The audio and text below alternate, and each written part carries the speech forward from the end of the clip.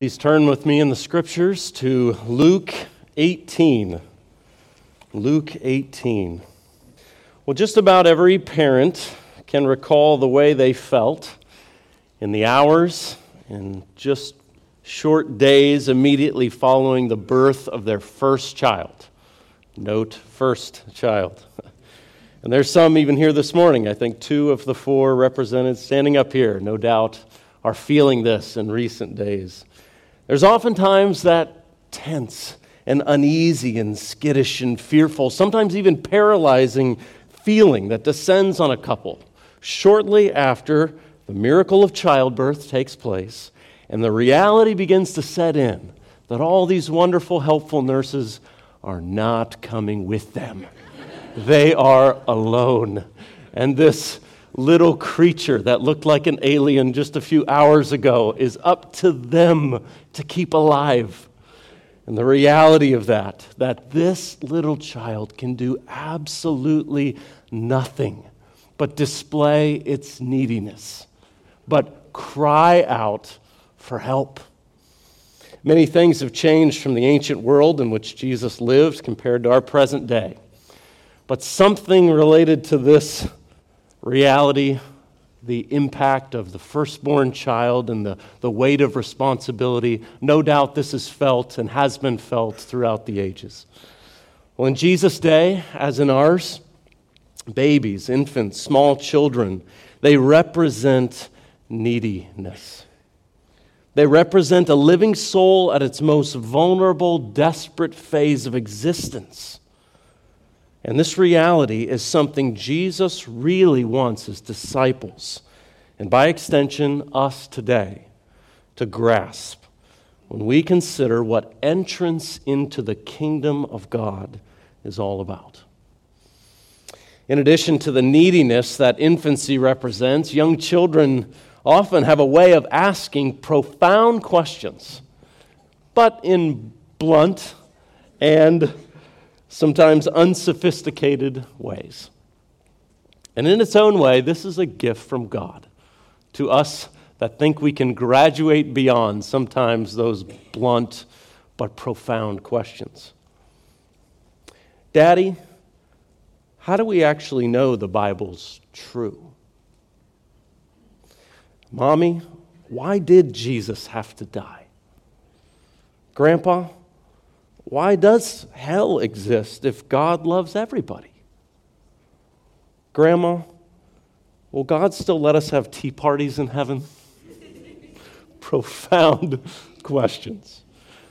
I know of situations where God has used simple, profound questions from children to draw even adults to saving faith, or to prick the conscience of unbelievers on matters of weighty and eternal significance. This is similar to what Jesus wants to draw out from Luke chapter 18. We find this same story in all Matthew, Mark, and Luke. They all have, in essence, the same story with just a few slight changes. We're considering Luke's account here this morning. So follow along as I read these 3 verses 15 through 17 of Luke 18. Now they were bringing even infants to him, that he might touch them. And when the disciples saw it, they rebuked them. But Jesus called them to him, saying, "Let the children come to me, and do not hinder them, for to such belongs the kingdom of God.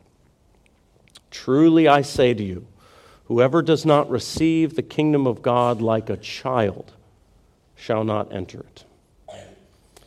This is the living and abiding word of the Lord. Let's pray, asking its full impact upon our hearts and lives this morning. Father, we come to you, oftentimes wrangling, as the disciples did, wondering, who's going to be greatest in the kingdom? And silly questions like that. And our own egos and self-aggrandizing assessments of who we think we are begin to stray from the ongoing, perpetual lesson children are to us, that our Lord uses many times to draw us back to the humility and the desperate, helpless condition that is the only way anyone enters the kingdom of God. Help us to be humbled by this familiar text to many of us, and help us to see it with new eyes in a fresh way, our need to come before you as your children. Thank you for adopting us into your family. Thank you that we can hear your call to worship. We can see the holiness of our Father, the provision of your grace in Christ. We can confess such grace is only found in the Lord Jesus Christ. And we can be assured that you intend to feed us around your word. We pray you'd fill us up this morning for your glory and our joy. In Christ we pray. Amen. Well, very simply this morning, the main idea is quite evident from these verses. Entrance into the kingdom of God requires dependent, childlike faith. We'll return to this sentence several times, but let it just be etched into your thinking. This is what Jesus intends to convey here, we believe. Entrance into the kingdom of God requires dependent, childlike faith. Now, as we examine the context of this passage before us, it's important to get our bearings as to where this little 3-verse event is situated.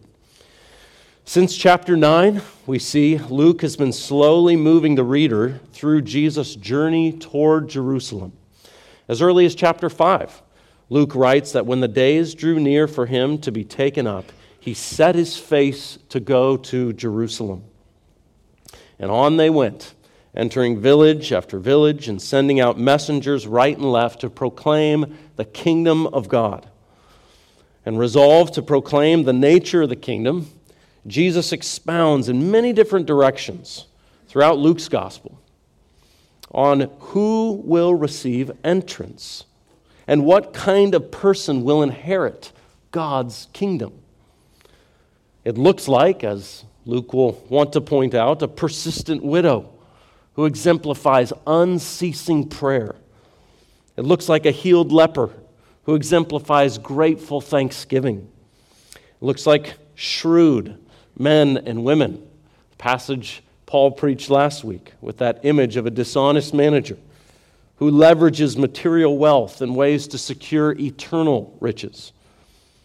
It looks like those who admit that they are like lost sheep or a lost coin or lost sons and daughters in desperate need of a father's forgiveness and pursuing love.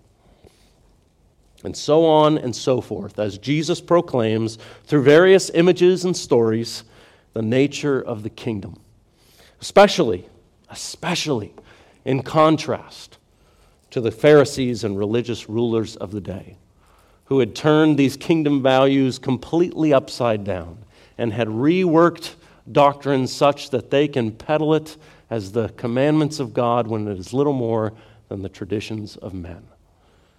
Jesus intends to take a sledgehammer to those misconstrued ideas of his kingdom.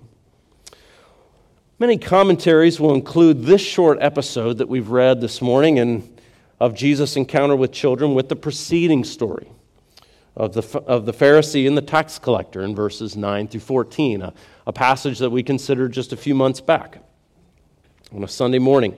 And the point that Jesus makes there is how God really despises the self-righteous spiritual acting of the Pharisee in that story, while declaring righteous the humble, contrite spirit of the corrupt tax collector.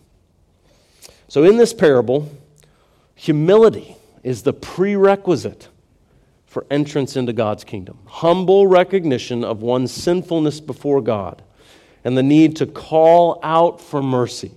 God's kingdom is filled with people like this.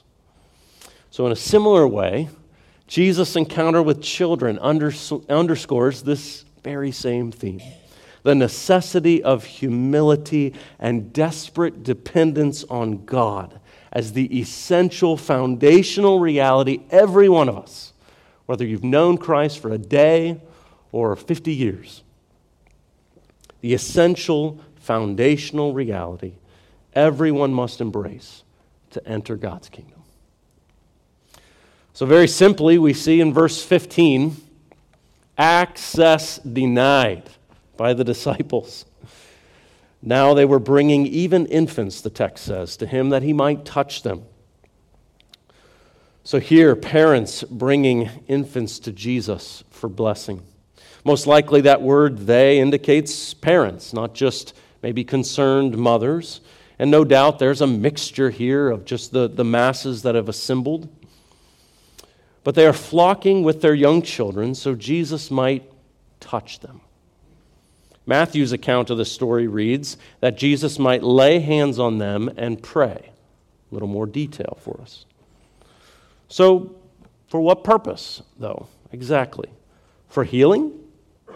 Does this indicate that they're longing for Jesus' healing touch in light of other children and people who they've heard about that have been healed, even raised from the dead? Perhaps in a day of such a high infant mortality rate, there was great interest in healing for small children in particular, who would carry on their hopes and dreams of the future. Well, this is certainly possible, but only Luke's gospel highlights the fact that these children were infants. He uses a different word here, even infants, which more likely indicates Jewish parents' desire for their infants to be blessed by Jesus, in a manner very similar to the model we see in Jacob blessing Ephraim and Manasseh in Genesis 48 and many other places throughout the Old Testament, where there was an outward invocation, as it were, of God's promises and his smile upon those that it would carry on in the life of these young children, carrying on the covenant promises of God. We see in second half of verse 15 that when the disciples saw what was going down, they did not like it. They rebuked them. So for unknown reasons, really, Jesus' disciples, they were not having any of it. They rebuked these parents and their children, which is not this, oh, I'm so sorry, the park is closed for the day. Come back during normal operating hours. We'd love to see you tomorrow. That was not the spirit.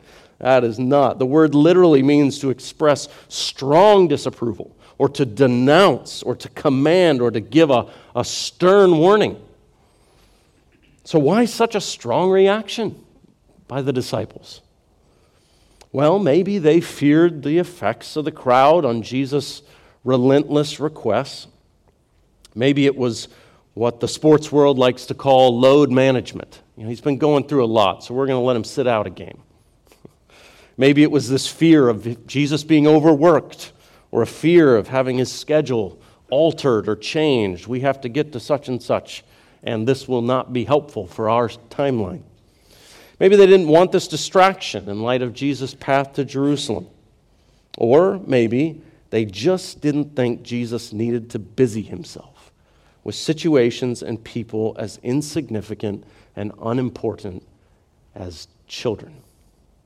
Well, for whatever reasons the disciples had on their minds, maybe some mixture of all of that, Jesus immediately reacts with disgust. The same word that is used of the disciples' reaction when they saw this, Jesus equally drops the hammer. He will have none of it. We see access denied, but then access granted by Christ. He rebukes the disciples.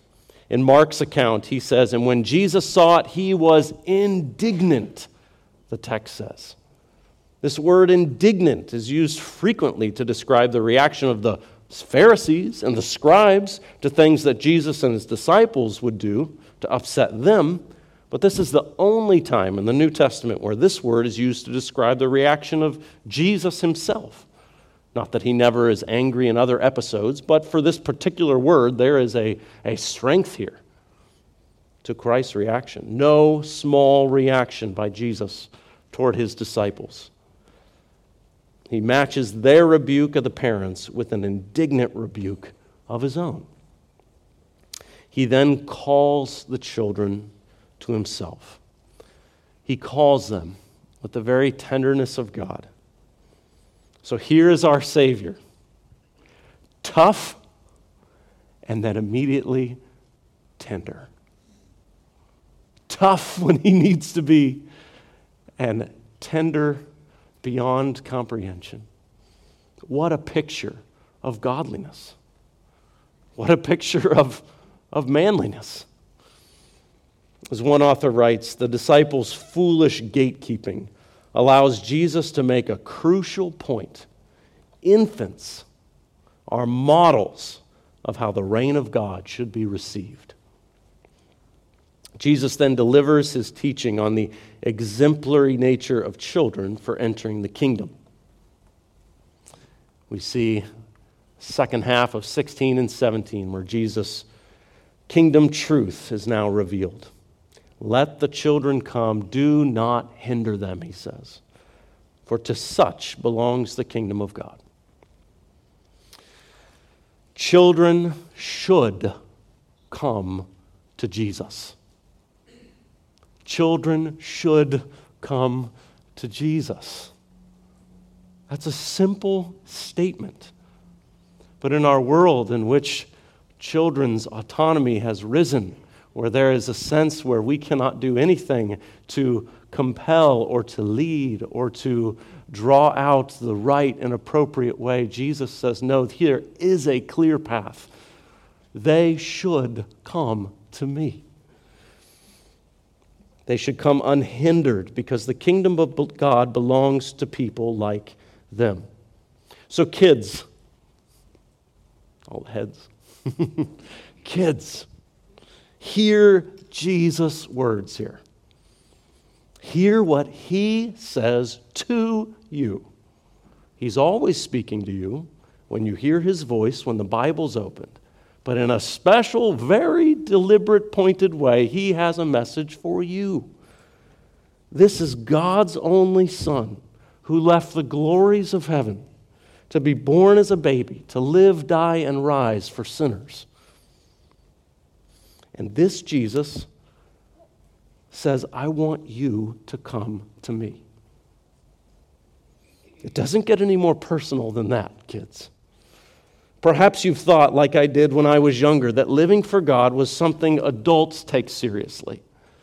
It's kind of like finances and money, and it's that stuff that's down the road. We'll get to it. No, Jesus thinks differently. He wants your heart today. Jesus also wants people to know that they better stay out of the way of you coming to him. Hindrances. If it's friends at school or friends in your neighborhood, even siblings in your own home from time to time would seek to discourage you from talking to Jesus, praying to him, learning about him, loving him, they'll answer to Jesus for that. So kids, Jesus calls you to himself. Will you come to him? Come to him when you're scared. Come to him when it's hard to obey. Come to him when the saddest thing in your whole life just happened to you. Come to him when you feel embarrassed about how you just acted. Come to him when you fail at something that you thought you were good at. Come to him when you feel embarrassed. Come to him when everything in you wants to explode in anger. Come to him after you've been made fun of by an older kid who you thought was your friend. Come to him when you fear something that might happen tomorrow. Come to Jesus today and keep coming. Today, tomorrow, and every day following. And all you have to do is recognize you're helpless and that your only hope is to depend on him. Well, when Jesus says that the kingdom belongs to little children, this statement all by itself can lead to some interesting conclusions. There's a need for some clarity here. It's here where Baptist theology in particular takes a very different path from even gospel-proclaiming Presbyterians or Anglican theology or Lutheran and the like, who would read this verse and come to, in slightly different ways, but a general conclusion that infants are welcome, and I should include Roman Catholic Church as well, and others. Well, they are welcomed by Jesus because they automatically belong to the kingdom of God and the covenant community, the church. They would read these verses and make an assumption that the parents in Luke 18 must be believing Christian parents who are bringing their children to Jesus for blessing, which they believe is now reflected in the modern-day sacrament of baptizing infants, which renders them then full members of the covenant community. As D.A. Carson simply points out here, says, Jesus does not want the little children prevented from coming to him, not because the kingdom of God belongs to them, but because the kingdom of heaven belongs to those like them, stressing childlike faith. Jesus receives them because they're an excellent object lesson in the kind of humility and faith that he finds acceptable. It's exactly what Justin shared in his call to worship. The ongoing, perpetual object of sincere faith in the dependence it represents. If this passage were to illustrate for us infant baptism, we would expect to find water present, but we do not.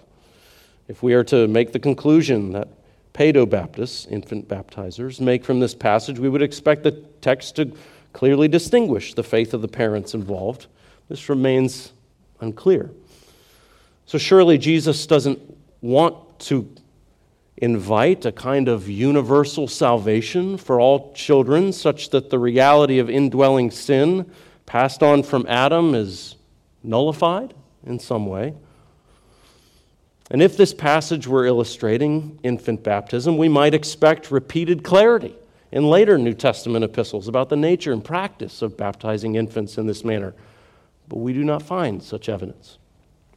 So rather than commandeering a text in order to steer it where we would like it to end up, and if we allow it to say just what it says without pressing it too far, I think we're left with the simple observation that children entering God's kingdom requires helpless, complete dependence, faith, and trust.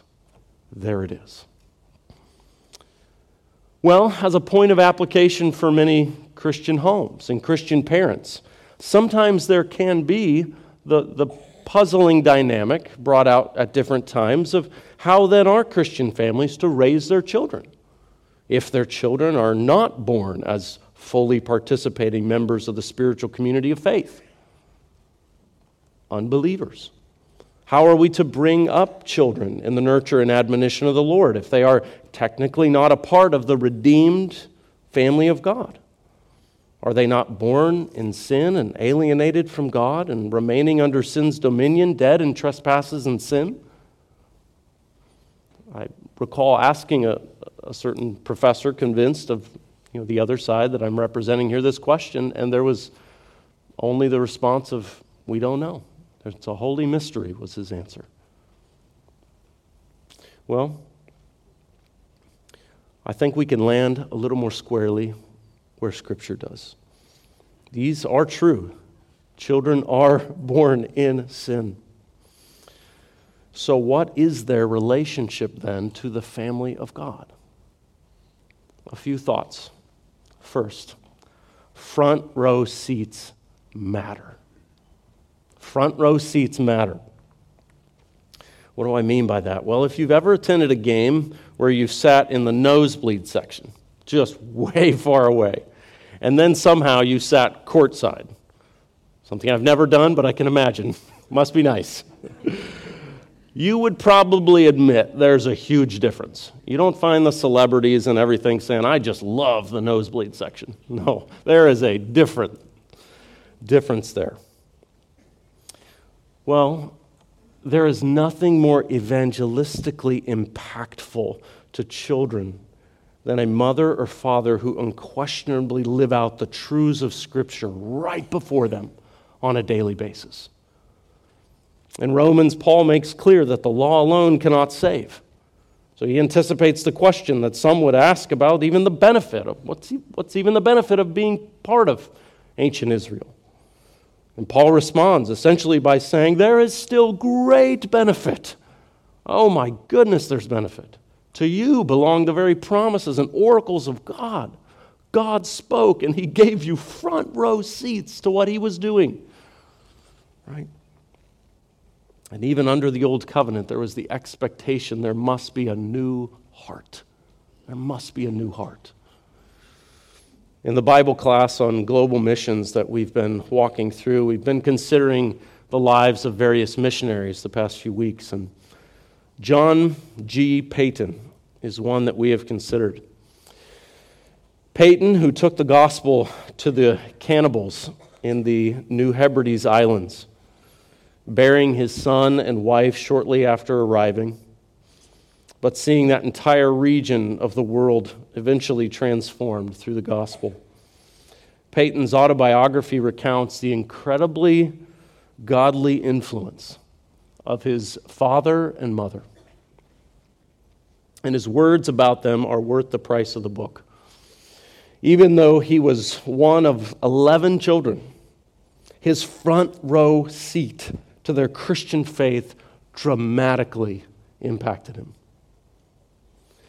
As Paton explains, there was a small room, the closet it was called, where his father would go for prayer, as a rule, after each meal. The 11 children knew it, and they reverenced the spot and hallowed those times when their father would silently retreat from the family to pray. And the impact on the family was immense. Paton would write, he would say this, though everything else in religion might be swept out of memory, my soul would wander back to those early scenes of that sanctuary closet, hearing still the echoes of my father's cries to God, thinking, he walked with God. Why not I? Later, Paton would recount walking for miles with his father before he left for college. And one of the most moving stories in missionary biographies anywhere. His father exhorted him on this long 2.5-hour walk with godly wisdom every step of the way, before walking the last half mile in silence. But Paton notes watching his father's lips constantly moving, offering one prayer after another for his son. Finally, his father said, God bless you, my son. Your father's God prosper you and keep you from all evil. After they embraced, Paton walked on until he was too overcome by the emotion of it all. And he darted down an alleyway and sat and cried for a long while. He finally arose and went on his way. And he would later write, reflecting on that moment, he would say this, through blinding tears, I vowed deeply, by the help of God, to live and act so to never to grieve or to dishonor such a father and mother as he had given me. That's the impact of front row seats. It's the blessing of God. Likewise, Paton's mother was no exception. She constantly taught her children prayerful dependence on God. And one year, their crops failed while their father was away on work, and their family was short on food. And too proud to let anyone know of their need, Paton's mother gathered the children for prayer, reassuring them that the Lord would provide. And then when food came the very next day, and seeing the children shocked and surprised, she gathered them together and exhorted them. And she said, "Oh, my children, love your heavenly Father. Tell him in faith and prayer all your needs, and he will supply your needs, so far as it may be for your good and his glory."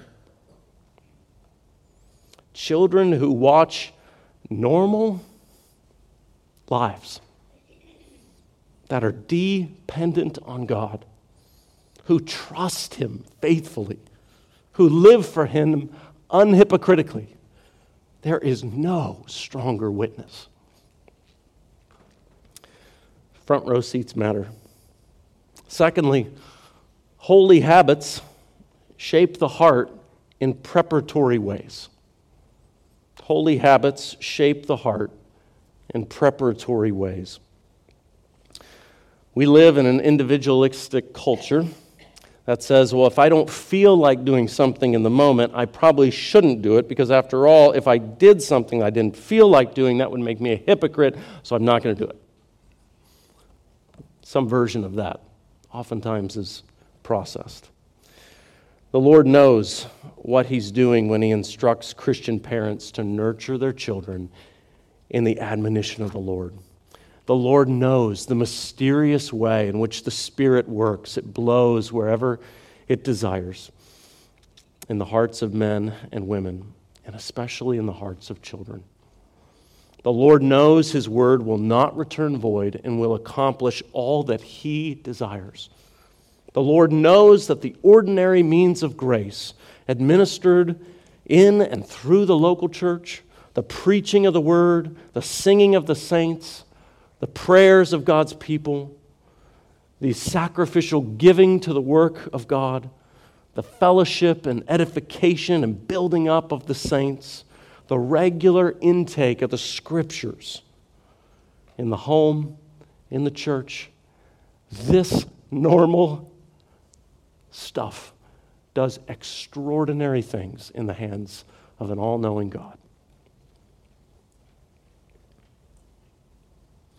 I once shared my testimony, which was very similar to, no doubt, some of you coming to faith at an early age, a very early age that I don't have many memories of consciously disbelieving the truths of the gospel. I once shared that story with a missionary, an older missionary, in which I apologized for having a boring testimony. That's what I said. One in which I came to know the Lord very young. And I remember he rebuked me. He called me out quickly for thinking that was a boring testimony. And sharply he said that that was his favorite kind of testimony, because it's a testament to the faithfulness of God from one generation to the next.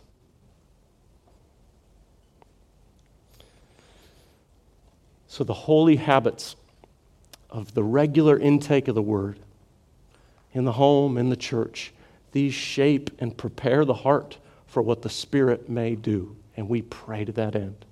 And then thirdly, present Christ Jesus' lordship in every sphere of life. It is the gospel that is the power of God unto salvation.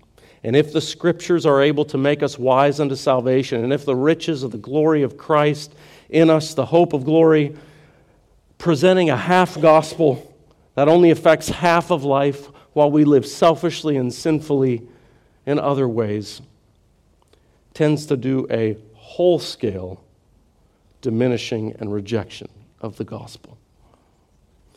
As we display before our children the power of the gospel, giving them front row seats to the work of God in our hearts, being faithful to nurture them through those ordinary means of grace, we must pray fervently and teach faithfully that Jesus Christ rules and reigns, and they get a front row seat to the truest way that the world ought to be lived before the face of God. That is powerful. Well, if you're here today and you are holding out on Jesus, no matter your age, consider that image of a helpless infant in Luke 18. Consider the lineup of newborn babies that we saw earlier this morning. Jesus intends for you to see the spiritual picture represented there. Will you lay aside your false delusion of independence and autonomy and instead Become like a needy child who knows Jesus is the only hope for entrance into the kingdom of God. And church family, let us reflect Christ's love for children as a body of believers. Whether you're a parent with kids yourselves, a single person, an empty nester, a teen, or whatever your phase of life, we share responsibility as a church family. This was the very intent and purpose of what took place this morning, that there would be a recognition, a spiritual handshake, as it were, that we are covenanting and committing together, that the nurture and admonition of the Lord in which we aim to bring these children up is a project we are all invested in. I asked Samson's permission earlier, but I love hearing Samson's story. If you haven't met Samson, he's one of our student pastors here, and of his first time working in children's church. And it was a little bit shell shock moment for him. And then hearing his working his way towards this is vital. This is where the kingdom of God is as needed as anywhere else. And to hear his reflections was a joy. Perhaps you are in a similar place. If you're a parent, are you regularly placing your children in the center of the very place where Christ promises to meet with his people for blessing, the church? Is it clear that Christ and his people are central within your family's lives? Do you regularly talk with your children about even what happens when we gather? It is a good thing, parents, if there's little whispers here and there as you explain things. What is happening right now? And not just assume that everything will just somehow be figured out, but be teaching and training, preparing both before and, as is appropriate, during and then after. What goes on when we hear God's voice and when we respond in obedience as the gathered church? Do you talk regularly with the children about the Bible, what you are learning? Are you praying with them? Are you sacrificing your comfort in various ways in order to prioritize as a family attendance where the Bible will be central? Do you model a life worthy of imitation? Right? Do you have skin in the game? Have you prayerfully considered maybe serving more sacrificially in some capacity within the church to help bring the children to Jesus so they see and love him? Certainly, we live in a culture that, on the flip side, can idolize children and approaches parenting as doing little more than just affirming, never challenging or rebuking or counseling or disciplining. And we should be on guard against that, absolutely. But may we never use that as an excuse for being committed for helping children be brought to Jesus. If we love Christ, we'll love what he loves and we'll hate what he hates. Jesus loves calling children to himself, and he hates obstacles created to hinder such coming. So may God help us live Christian lives utterly dependent, like an infant, utterly dependent on Christ, longing for his eternal kingdom, and investing our lives in helping little ones taste and see that the Lord is good. For blessed are those who take refuge in him. Let's pray. Our Lord, we come to you. We recognize there's so much more that could be said. There is a linkage here to all sorts of important, relevant things. And yet this simple truth that we have a powerful, enduring object lesson in the children among us. That entrance into your kingdom does not look like boasting and being great and earning awards for being the busiest and the best and the most significant or occupying positions of authority and these sorts of things that our world recognizes as greatness. Lord, help us, help those among us today to see their need, to come in humility, to call out to Jesus, to know his heart towards children is warm and tender. We pray that as a family of faith that we would respond and recognize our own call to be bringing up children among us in the nurture and admonition of the Lord, planting seeds that we trust in faith you will use to bring about conversion and faith, and that by your grace they would trust in the saving work of Christ. May the baton of the gospel not be dropped with this generation. May we be faithful to passing it on, unchanged, for your glory. In Christ we pray. Amen.